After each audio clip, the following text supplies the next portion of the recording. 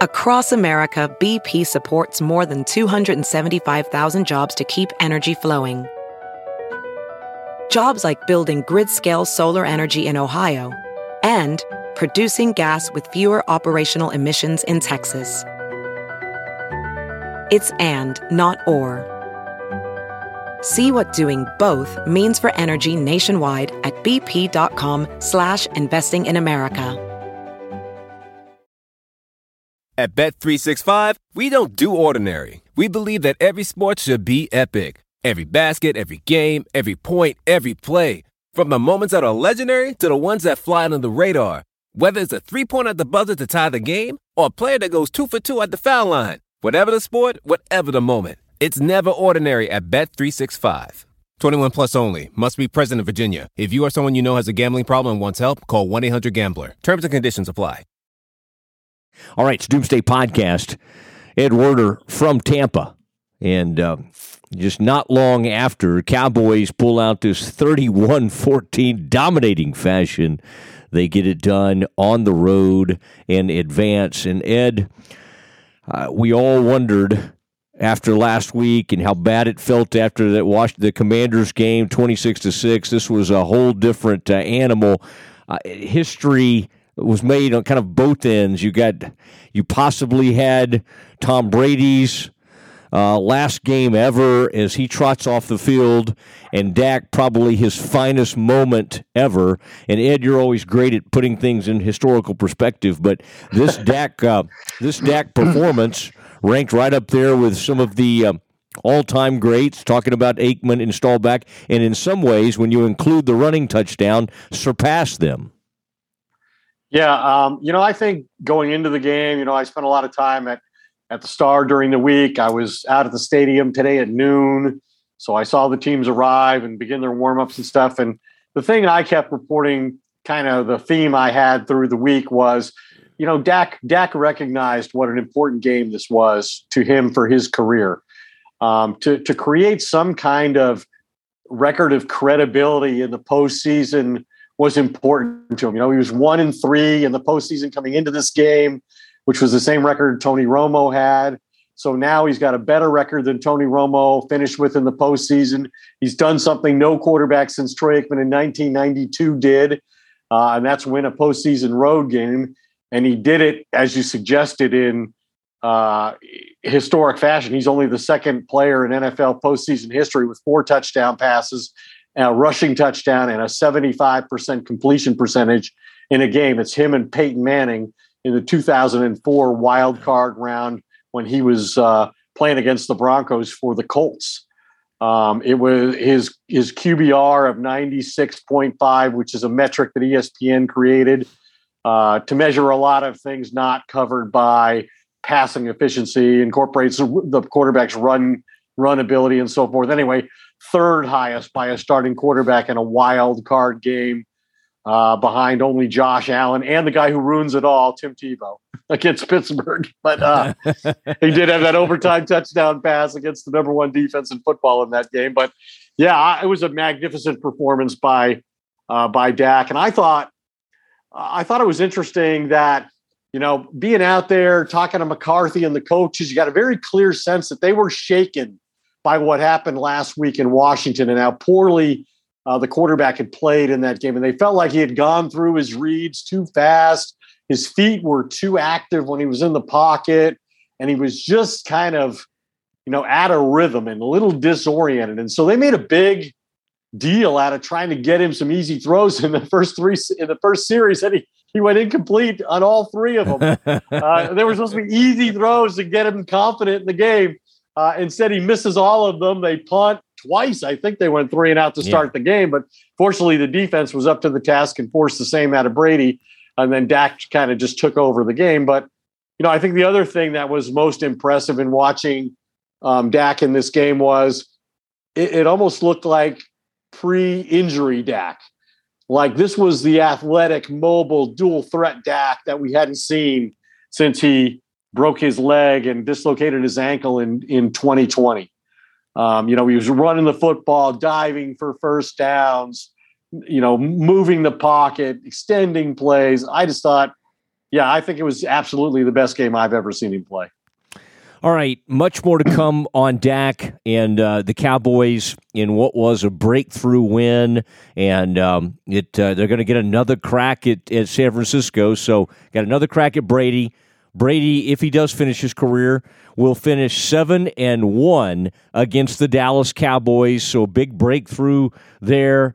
And we've got a lot more to get into. Frito of Frito Nation Productions, please play the music.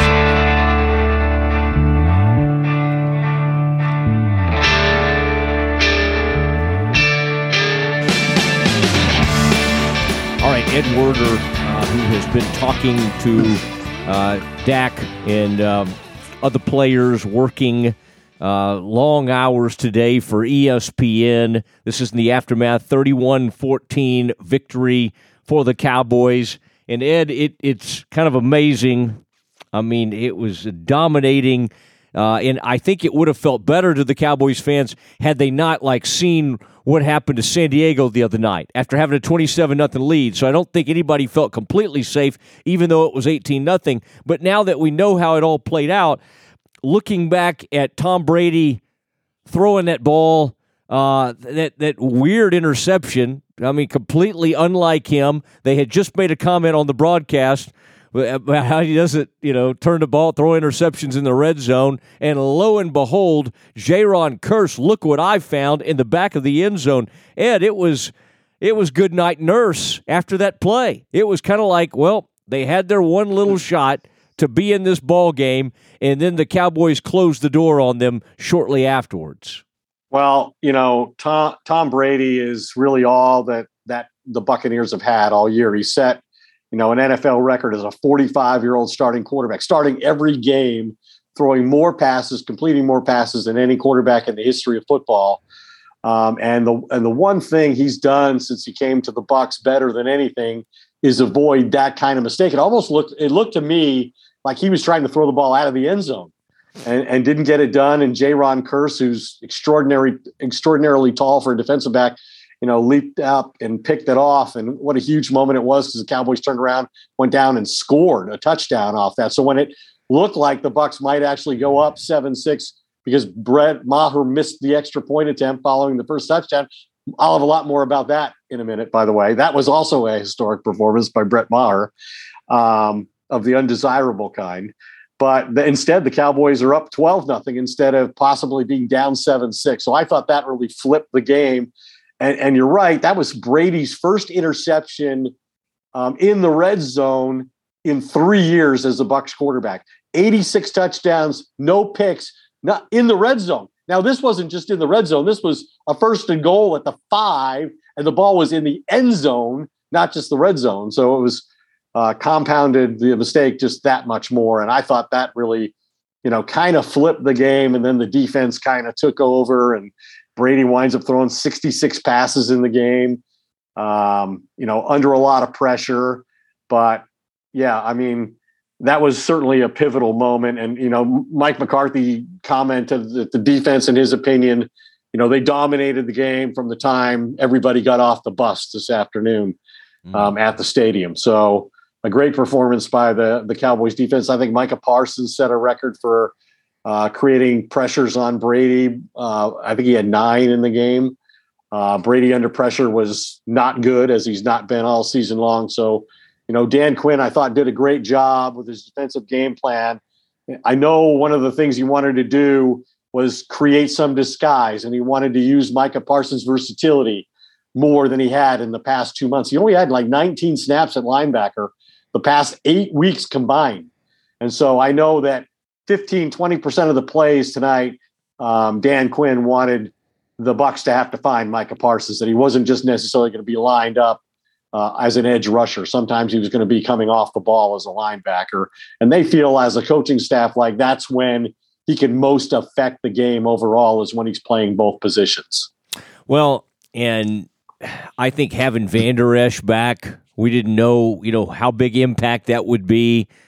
He made some really good plays. He's always been pretty good against the run, but even in coverage, he was dropping back late in the game.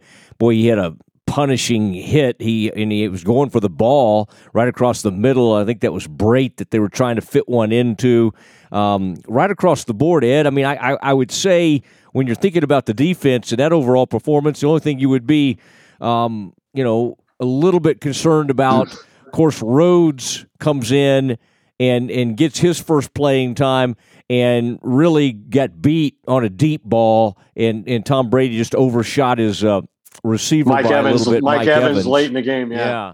And Deron Bland, who, they trusted, he got beat for a touchdown by Julio Jones up the boundary. And I think going into the game, that was the thing that concerned the Cowboys the most was, the Bucs had been getting healthy at wide receiver. Julio Jones been practicing for the last 3 weeks kind of quietly.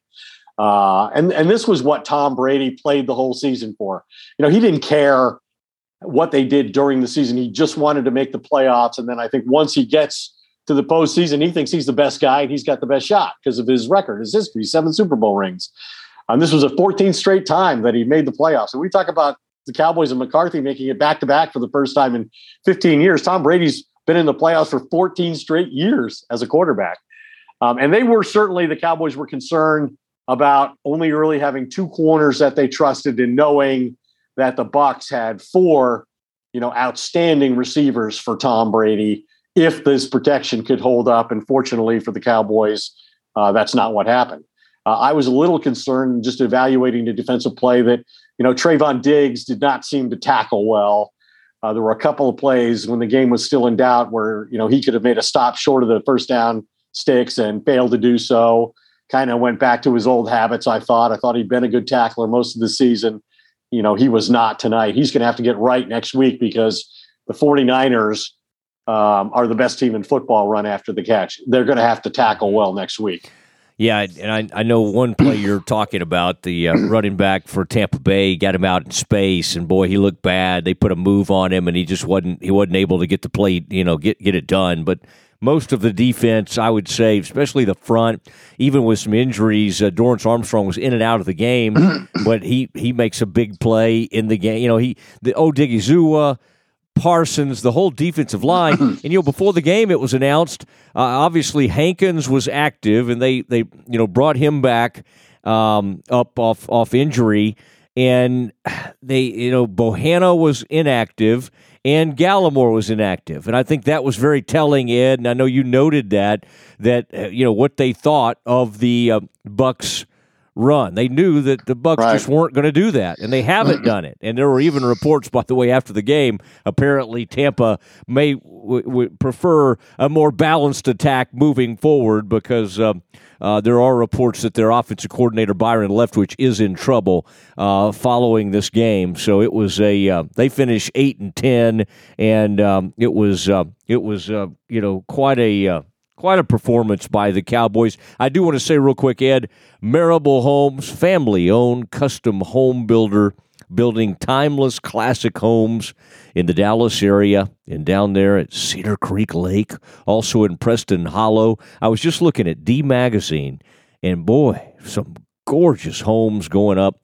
Passionate about what they do, great experience for clients, and it's a huge word-of-mouth deal. And also, hey, the Doomsday Podcast, more and more people finding out about them. Find out more and look at some of these homes that are going up.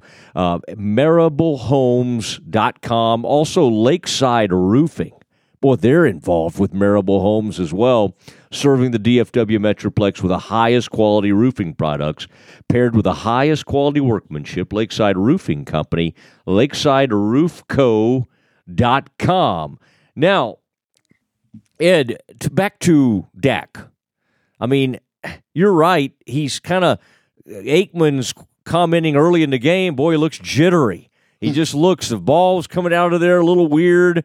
It was like, oh my gosh, I don't think we're going to see a better Dak. And then, boy, once he snapped in, and I'm thinking of one of those throws, Ed. He got one to Gallup, maybe over there on the sideline. And it was kind of like, hey.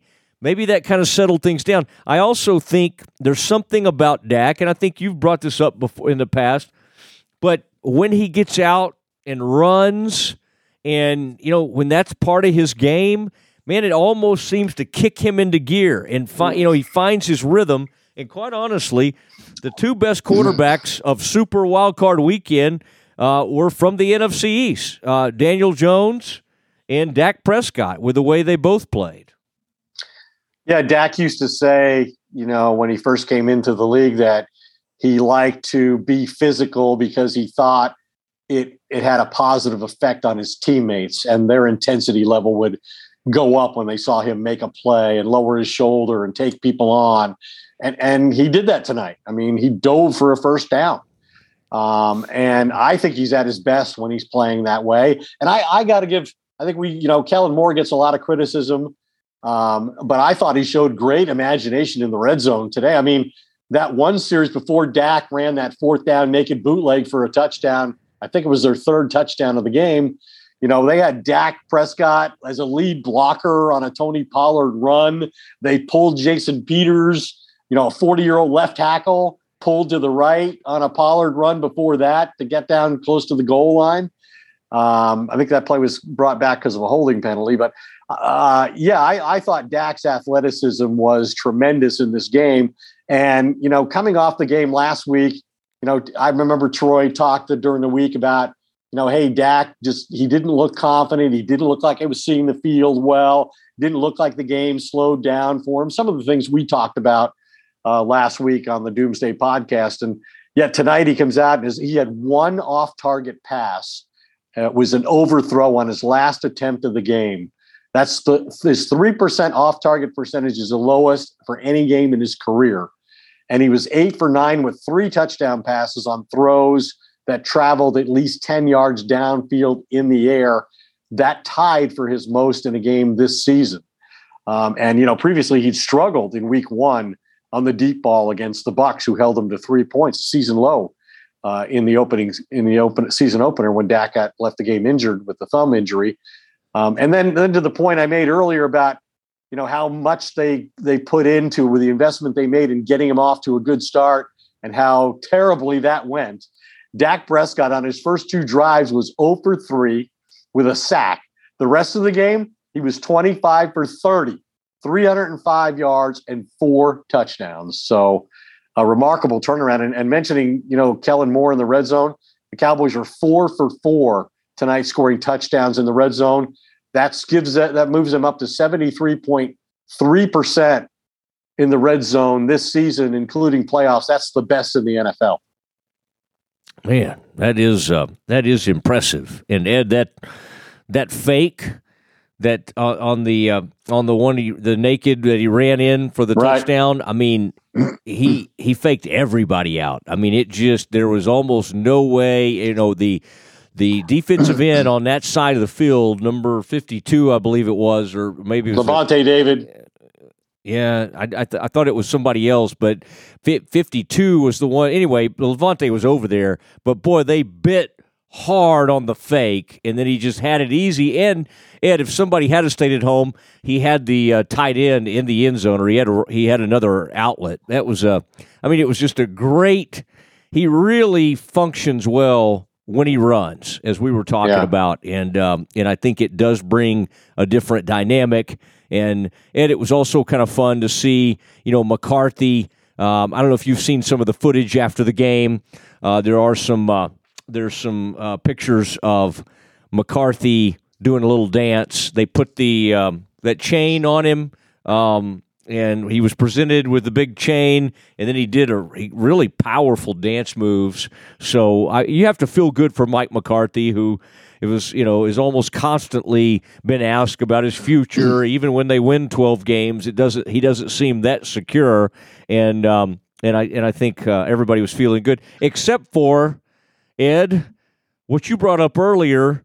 Maher decides to just completely lose it tonight. And you can call it yips, you can call it whatever you want. It led Aikman at some point to say Cowboys may be looking for a new kicker this week. Wow. I mean, that's amazing what happened to him in missing 4 consecutive extra points. Well, and he missed his one attempt last week too. So he really missed 5 in a row. Mm-hmm. So we deliberating the post-game sidebar and ultimately decided to do it on Brett Maher, I caught a little grief from McCarthy for daring to ask him a question about his kicker after the game was over. But, the Cowboys executed a near perfection in their first road victory 30 years to the date from right now. It was 30 years ago today in San Francisco at Candlestick Park in the winning locker room that Jimmy Johnson bellowed, "How about them Cowboys?" And that was the last time until tonight that the Cowboys won a postseason road game. And, Dak Prescott outplayed Tom Brady easily. And yet every touchdown that Dak scored was followed by a Brett Maher missed extra point, at least through their first 4 touchdowns. And listen to this. Maher is the first kicker in NFL history to miss 4 extra points in a single game. That encompasses, listen to this, 16,207 games since 1932 when NFL statistics were first compiled. And we all saw the video. Prescott, showed his frustration at one point, slamming his helmet on the sideline and screaming at the Cowboys to go for 2. But the kicker that they've nicknamed Money Maher, made his 5th attempt. And Dak and others were certainly supportive after the game. In fact, when I asked Prescott about the Maher situation, he said, "Heck, I played like shit a week ago. So, that happens." But he says, knowing what this guy has done, his resiliency shown throughout his career, he said, "I have no doubt he'll come back next week and be perfect." And, Maher really was kind of at a loss to explain it. He was asked if it was a psychological issue. And he said, well, in hindsight, it's easy to go there. He said, "I just didn't hit the ball well." But he did say he had a clean operation. So he wasn't blaming, his holder or the snapper. And McCarthy said that the Cowboys are not going to seek replacements this week for Maher, not on a short week before they play at San Francisco in a divisional playoff game. But again, they're going to be playing outside in potentially difficult conditions and against the 49ers defense that's allowed the fewest points in the league this season. So that makes every point the Cowboys can score that much more valuable, whether it's an extra point or a field goal. Yeah. And by the way, it led when he missed the third one of the half, that Peyton Manning jumped up and started screaming, "Why are we kicking? Why are we still kicking?" It was very funny. What was going on? I think they had a substantial enough lead that McCarthy was trying to get him to work his way out of it. So they didn't have to deal with having a kicker in a slump and a psychological disaster, with only 5 days to get ready to play the 49ers. If you think about it, it's kind of like Dak. Looking back in hindsight, they should have had Dak out at halftime of that Washington game, but they kept him in there to try to find his rhythm. It's like the same thing with that kicker. They just kept him. I think probably you need to think about using a roster spot on just an extra point kicker and let Maher still kick the long ones, but just bring somebody in to specialize. Well, it's so weird. Like he was 50 out of 52 on the season till last week when he missed. 50 out of 52. Virtually flawless. Now all of a sudden he's got 5 misses in 2 weeks. Yeah, it happens to us in golf, Ed. May have happened to me at one point, and it happens to NFL kickers as well. Right. All right. Well, I think I tweeted at one point when Maher was going through this. I said, "What Maher's doing with his leg reminds me of my work with my wedge." You remember in Tin Cup when he got the yips on the driving range, and his caddy said something like, "You're hitting chili peppers up Lee Jansen's ass." Well, now we both used the profanity. We haven't even gotten to Stretch yet. I know. You're not going to believe what Stretch has to say. Let's do that right now as we have our conversation with Cowboys former scout and coach Glenn Stretch Smith. It is Stretch Plays with Glenn Stretch Smith, former Cowboys scout and coach. And Stretch, we have documented some of Dak's issues over the past few weeks and turning the ball over. And we wondered what Dak would show up. And it was kind of humorous to look at those first two drives, and you're like, "Oh my gosh, this is awful."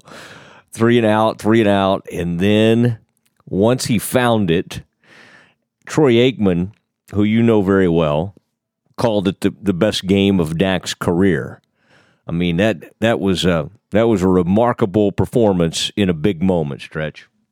Yeah, I mean, I don't know that I can disagree with that. I mean, when you think about really the way this guy was playing almost the last month of the season, you saw that effort in Washington. There's no possible way that I would have imagined that he would have come out and played the way he did. I mean, I've been very critical of him, and right now I have to do nothing except give him a ton of credit. I mean, a ton of credit, because this guy had the pressure of, really a whole town on him. And to do what he did tonight versus an 8-man front all night long, where Tampa just said, we are going to make Dak Prescott beat us. We are not going to allow you to run the football. They were in bear front. They were in 6-2 front. I mean, they were stacking it up in there, and they made that they played the hand that they felt like gave them the best chance to win, which was, we're going to cause, or we're going to make this quarterback beat us. And that is exactly what he did. I mean, late in the game, they brought both safeties, and he saw it. I mean, as good as I've ever seen him see the field, I have to absolutely say I believe it's his best game of his career. When you saw how he was in complete control of the offense, you saw how he was moving the football, you saw his eyes working, moving the safeties. I mean, very, very impressive. And again, I think you guys know I've been as critical of him as maybe anybody in this town. And to see him do what he did tonight, I mean, I can't do anything except tip my hat and give him an A+, because that's as good as I've ever seen Dak Prescott play. I mean, you just have to give him that. And he had a good game plan. I mean, I think Kellen Moore did a hell of a job, even on that fourth down, where I was shocked they snapped that ball on fourth down. And then they ran trips to the left and ran number 3 he ran on the wheel, and they lost him out there, and it was an easy touchdown. But thinking about how he did it with his legs, with his arm, with his eyes, and with complete control of his offense, when Tampa was absolutely selling out to stop the run. I mean, again, it's the best performance by far that I've ever seen him put out there. And I'm glad for him. I'm glad for Mike McCarthy. I'm glad for Kellen Moore, because I thought that what you saw tonight was what the Dallas Cowboys can do, which is they can beat any team in the league if they don't turn the football over and they do the things that you saw him do tonight, which was, take what the defense gave him, sticking on his tight ends, hit the slants when he needed to hit the slants, and then take a few shots. So, it was an all-around unbelievable effort, and you know what? I can do nothing except send just tons of praise to him. It was, it just to see the Cowboys just destroy them and give Brady so many problems, and obviously had that 31-14 lead, or even 31-6 at one point, and they finally scored a little bit at the end, and then got the onside kick. But the throw that sort of let you know that Dak was feeling it, and you think about some of those poor decisions that he's made. And we saw other quarterbacks on Super Wildcard Weekend make some poor decisions. But rolling to his left, Aikman said, he needs to throw this away, and he rips that thing back across his body to Schultz, who, Stretch, when he's on and in a rhythm, it seems like it's Schultz and Dak have a really good And Ferguson had that big play. So, I mean, that leads into talking about the receivers and the tight ends, but both Schultz and Dak were on the same page in this game. Yeah, and they do. They've got a feel for one another. There's a really good chemistry there. You made mention of the big catch that Ferguson made. I mean, what I like too about not only the tight ends, but the backs when they caught the ball out of the backfield, the receivers, whether it was CD or Noah, Gallup, and even Ty, they were catching the football and going north and south and sticking it up in there. I thought that was, to me, this was a football team and an offense who was completely dialed in. And I'm saying that because I believe the offensive line played very well. They protected very well. And even when you saw Peters get hurt, they had to bring McGovern back in, Chip Smith outside. That they did a great job of protecting the quarterback, and Tampa was, really was blitzing the crap out of them, but they did a great job of at times we used to call a solid protection when we turned the guy loose on the edge, and when they were turning that guy loose on the edge, Dak was seeing it and the ball was out. It really was. Offensively, it was as impressive as anything I've seen, and I was very adamant that this team was going to have to run the football in order to win the game, and they kept kind of hammering it in there some. I like some of the things that they did with the toss and trying to get the ball out on the perimeter because of the way that Tampa and Vita Vea, whatever, he's so thick that how he can really eat up the inside, your inside three guys. I just thought Dallas offensive line really protected the pass well. And then, again, I can give nothing but A's offensively all the way around. I mean, coaches, I thought, Skip Pete and running backs that did a hell of a job, receivers hell of a job, Joe Philbin, what he did with the offensive line. I mean, guys, if this is the team that if they can play this way, for 3 more weeks, this team absolutely could win it all. Now, we've also seen them, the other side of it. But when you look at tonight and you look at how they kind of went to Tampa, it really felt like when you were watching those guys get loose in the pregame, I mean, it felt like they were there. It was a business trip, and we heard all this. Well, the Cowboys are not as good on grass as they are on turf, or they're wearing their royal blue jerseys. And Tampa Bay, hey, they kicked the crap out of that team offensively, and what they did was just continue to give the quarterback protection, and it was impressive to watch. I can't say enough about how unbelievably poised it looked like the quarterback was. Receivers were making plays. The offensive line was blocking, and the backs were running hard and getting you those tough 1 and 2 yard runs. Yeah, it was really something to see. And, at some point I kind of thought to myself, sometimes an 8-9 team plays like an 8-9 team. But the Cowboys took it to them. That's what you have to do. And Stretch first road playoff win in 30 years. I think it'll be 30 years tomorrow. What a remarkable night for the Cowboys, and what a big moment in the career of Dak Prescott. He needed this.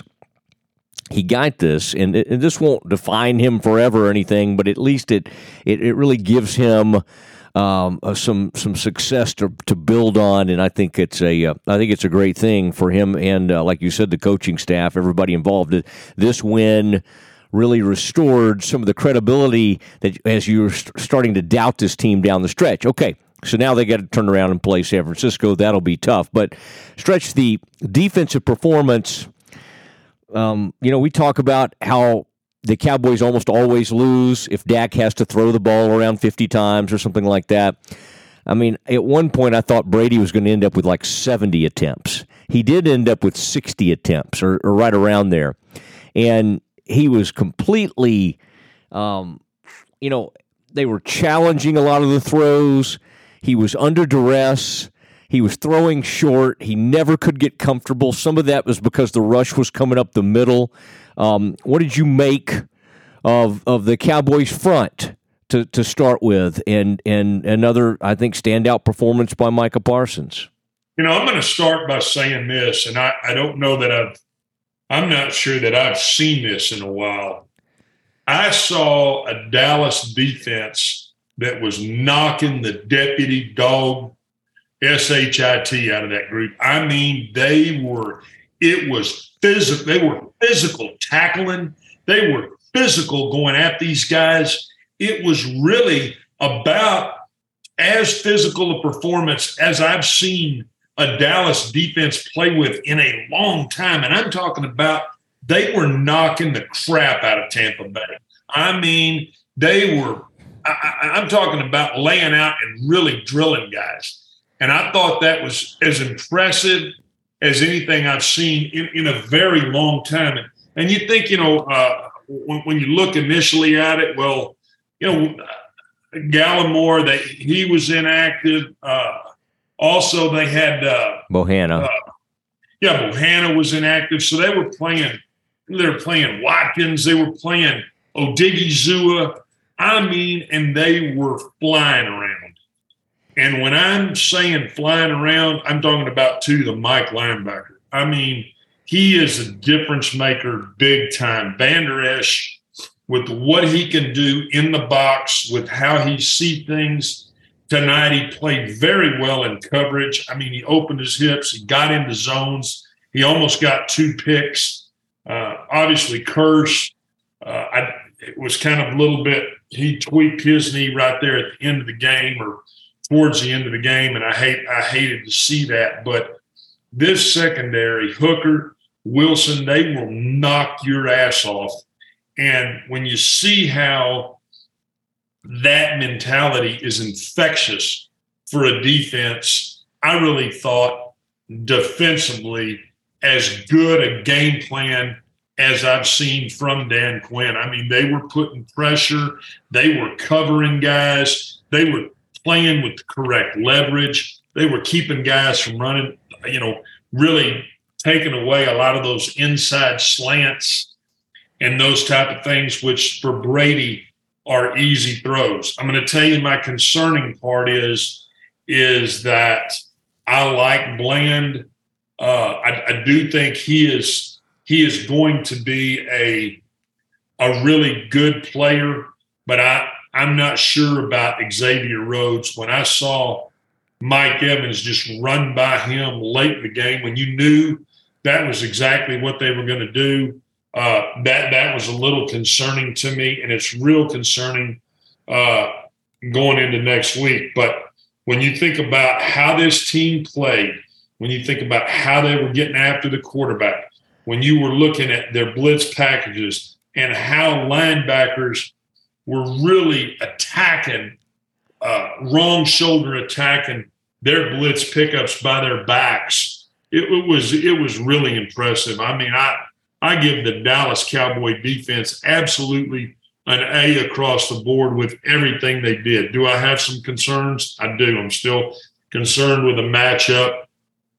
with the third corner. But for tonight and what you saw them do to Tom Brady and arguably the greatest quarterback of all time, it was very impressive. And I thought that Parsons, he played with that. He played with that edge again. You saw he tried to get in their huddle about the third series, and and when you see guys kind of having fun like that, he was kind of laughing about it.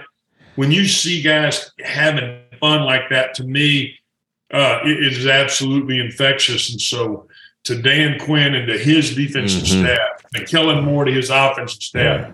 I'm telling you, a really well put together game plan. To your point about the physicality, I kept noticing one player in particular for Tampa, Godwin, number 14, the receiver. Like, you could just tell he was miserable out there. Like, even when they made the rare catch, Wilson or somebody was just lighting them up, and it really started to take its toll on that team. And he caught a shallow early in the game, and I mean, Barr ragdolled him. I mean, just yanked him down. And really, it was like one of those things where it looked like he was going to buckle his legs up underneath it. I mean, yanked him down. And I'm just like, okay, this is the kind of thing that you want to see with a Dallas defense, and you can tell that there is no doubt in my mind Dan Quinn challenged this defense, and that's exactly what you got. Well, it's and mostly positive tonight. Big win for the Cowboys as 31-14 there in Tampa as they advance to play San Francisco. One negative, it can never be completely clean with these Cowboys, right? And you had one of the most amazing scenes, and I was glad, Stretch, I turned it over there to see what Eli and Peyton were up to, and on the third missed extra point of the first half, Peyton jumps up and starts hollering like, why are we kicking? Why are we still kicking? And I think everybody was thinking that. When are you just going to go for two? And we finally found out after the fourth consecutive missed extra point when it was 24-0. At some point, they get down there, and they should have probably been going for the field goal to make it 27-6. And McCarthy decides to go for it, and then of course that's when they got that last touchdown to make it 31-6.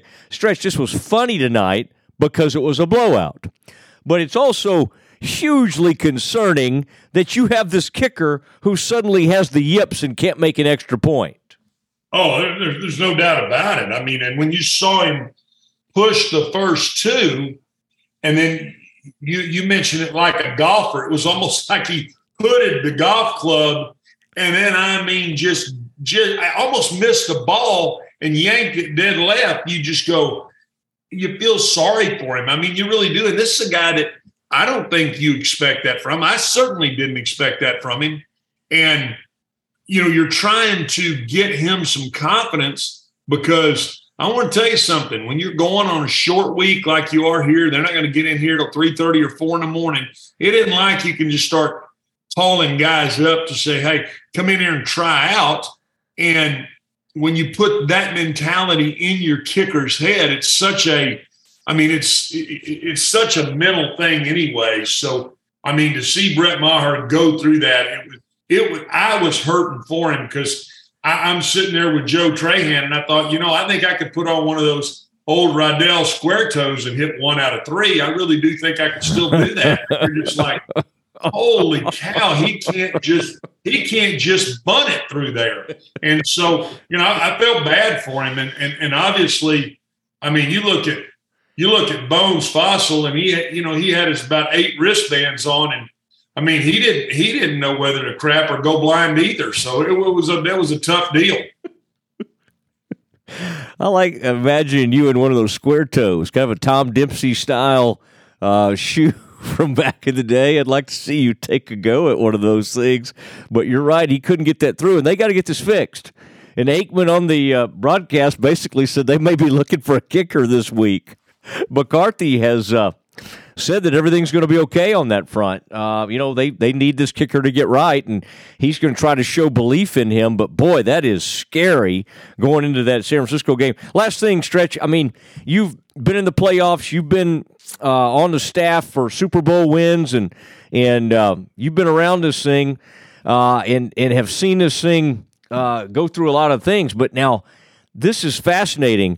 Cowboys on a short week play a team that gets to stay home and honestly gets kind of they get 2 days extra more than the Cowboys do. So does that play a role in this thing, or is it just, hey, it's the playoffs, gut it up, this thing will be even Steven kind of deal?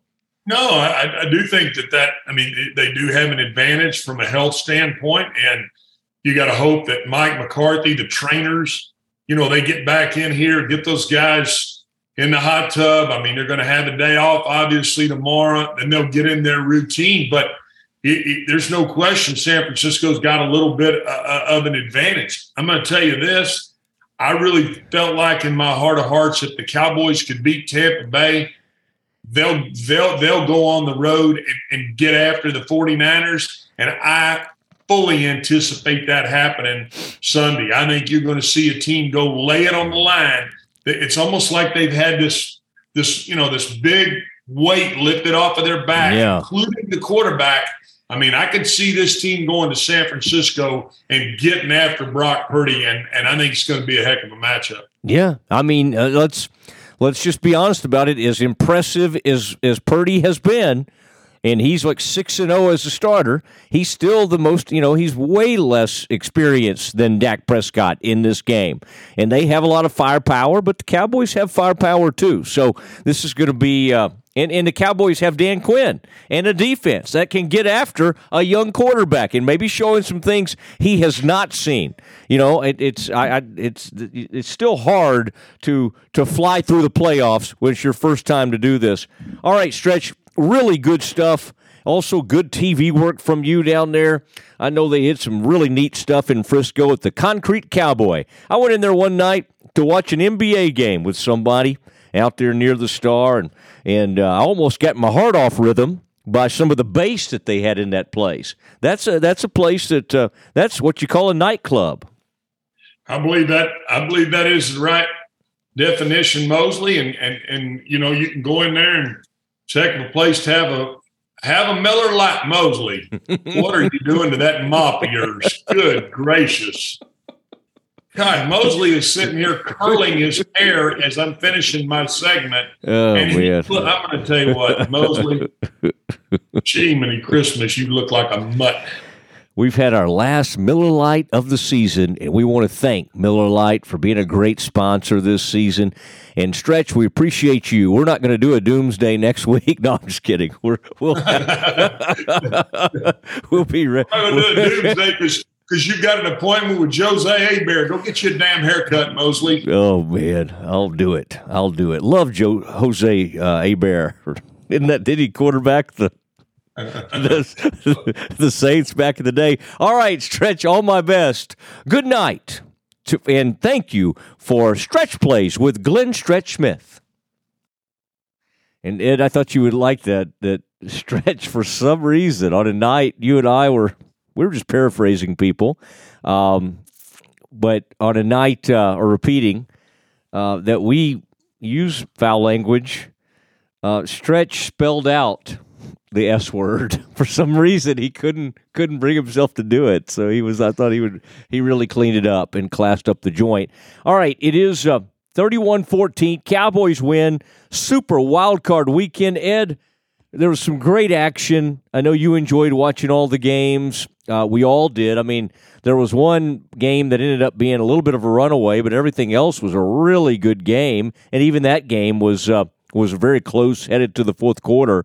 So there's a lot, and I think the only thing, Ed, is this thing could have done a monstrous number for ESPN. I think it probably still did, but the fact that it turned into a blowout, this is what everybody wanted. Everybody would have died to have this particular game, and ESPN's commitment to Joe and Troy.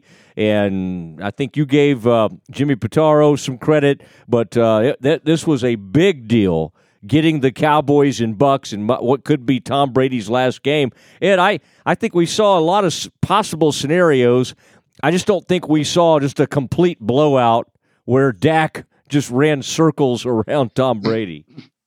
Well, and I was talking to people before the game. Everybody always asks you, so what do you think is going to happen? And I'm like, we got a 12-win team against an 8-win team. We know what should happen, and yet the Cowboys just haven't demonstrated they're worthy of our trust in a game of this magnitude in the postseason. Not this group of coaches and players. Maybe now they'll begin to earn some of that. But there was all kinds of reasons to doubt how Dallas would play, given they'd lost 4 of their 5 defeats had come on grass, outdoors, and all but the Philly game of those was against an inferior opponent, which the Bucs certainly were and proved to be. But, ultimately, it seems like to me the Cowboys played the way they did most of the season, and so did the Bucs. Yeah. That's the way it played out in the end. Now, Ed, the Cowboys now have to turn around in a short week, and obviously San Francisco's going to get to stay home, which they earned, by the way, and they're going to have basically a couple of extra days of rest as this thing starts to set up. In some ways, as great as Brock Purdy has been, that should be an advantage to Dan Quinn. I mean, the Cowboys go in there with a veteran quarterback, has to feel extremely confident coming in a huge game on the road against Tampa Bay. And again, Brock Purdy, and I've seen him forever playing for Iowa State, never thought in a million years he was the last pick of the draft. He was Mr. Irrelevant. And yet he's been superb for the 49ers. But, Ed, I have to think the Cowboys will come into this game with a lot of confidence. And part of it is how well the defense played. And I think as great as Purdy has looked, this is going to be a tough spot for him. I think there are some things the Cowboys can do to make life difficult for him. Well, going on the road on a short week when the 49ers have extra time to prepare and given what a physical team that they are, probably the most physical team in the league, and certainly the Cowboys feel like they owe them one. They still feel the hurt from San Francisco coming to Dallas and ending their season prematurely last year. In fact, Dak was asked about it this week if he still uses that as motivation, and he said, damn right I do. But I know that Dak even likes the Brock Purdy story. Like, I think he sees a little of himself in that, back when he was in 2016 and took over for an injured starting quarterback and led his team, to the playoffs and a division title by winning 11 consecutive games. I think he loves that story. He likes that about Brock Purdy, a guy who took advantage of his opportunity when nobody really expected him to excel. But like we talked about, the 49ers, George Kittle, probably the best run after catch tight end in football right now. Maybe Travis Kelce's better. But he's in the top 2 or 3. And Deebo Samuel, the Cowboys won't soon forget what he did to them last year. And now they've got Christian McCaffrey. And they're the hottest team in football. They won 11 straight games. They haven't lost since they acquired Christian McCaffrey. So it's a big challenge, I think, for Dallas. But I think one that they embrace because of what happened last year. And maybe now they feel they're a little more convinced themselves that they're capable of going out on the road in the postseason against quality opponents and winning games based on having done so tonight against not really a great quality opponent. The 49ers are several times better than what they played tonight. Yeah, I think that's right. And I'm curious to see what the line's going to be on this game. I think it's 4.5 to start. Oh, okay. It opens at 4.5. I was going to guess somewhere around there. Of course, people love betting the Cowboys, so that could move the line. And Ed, I'm sure you will be in position as always. Who knows? Maybe the whole Doomsday Podcast group will just show up there in San Francisco. This is I know. Things could get crazy. This is a 5:30 Central Time kickoff Sunday afternoon, and boy, this is going to be so much fun. Ed, a little trivia for you. Do you know the last event ever held at a place where, well, we both went over the years, and you've been a little bit more than, in fact, you were there for some very historic games back in the day. The last event held at Candlestick was a concert. Can you name the performer? Prince. Paul McCartney. August 2014, and the demolition happened in 2015, and then Levi's Stadium came into play. Well, that was sort of, I don't know if I guess it was a home field advantage. You remember how messy that field could get. Mm-hmm. And what was that guy's name? The famous George Toma, the sod god. Man. Well, I did look at the forecast. They've had biblical rains out in California this year and the past few weeks, one storm after another coming through. But the forecast is actually for relatively dry weather and temperatures close to 60 on Sunday. So the Cowboys might get some weather much like they experienced here. But again, they have to go play on grass again. So here we go. All right, Ed, watch out for the those mudslides, by the way. Those things are really scary when they kind of come through there. And I've noticed people like filming them. I'm always like, get out of there. Stop filming all those mudslides. Ed, it's also a drink, I'm told. It's some form of alcoholic drink, a mudslide. You might try one of those someday. I'll look into that. With some Kahlua. If I ever get done working while a bar's still open, I'll try it.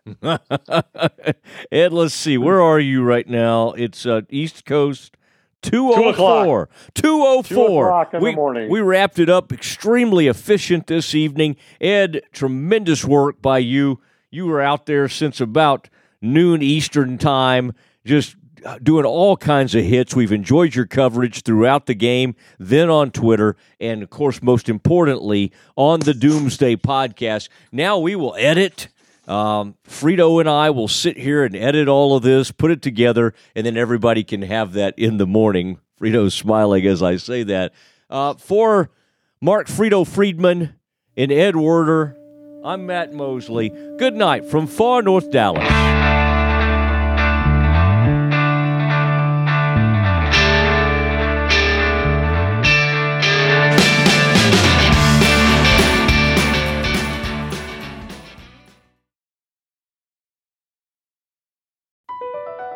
BP added more than $70 billion to the U.S. economy in 2022.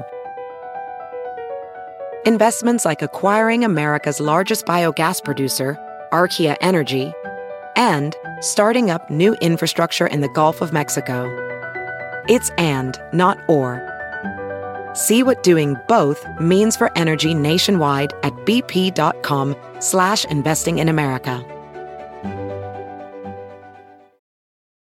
At Bet365, we don't do ordinary. We believe that every sport should be epic. Every basket, every game, every point, every play. From the moments that are legendary to the ones that fly under the radar. Whether it's a three-pointer at the buzzer to tie the game or a player that goes 2 for 2 at the foul line. Whatever the sport, whatever the moment. It's never ordinary at Bet365.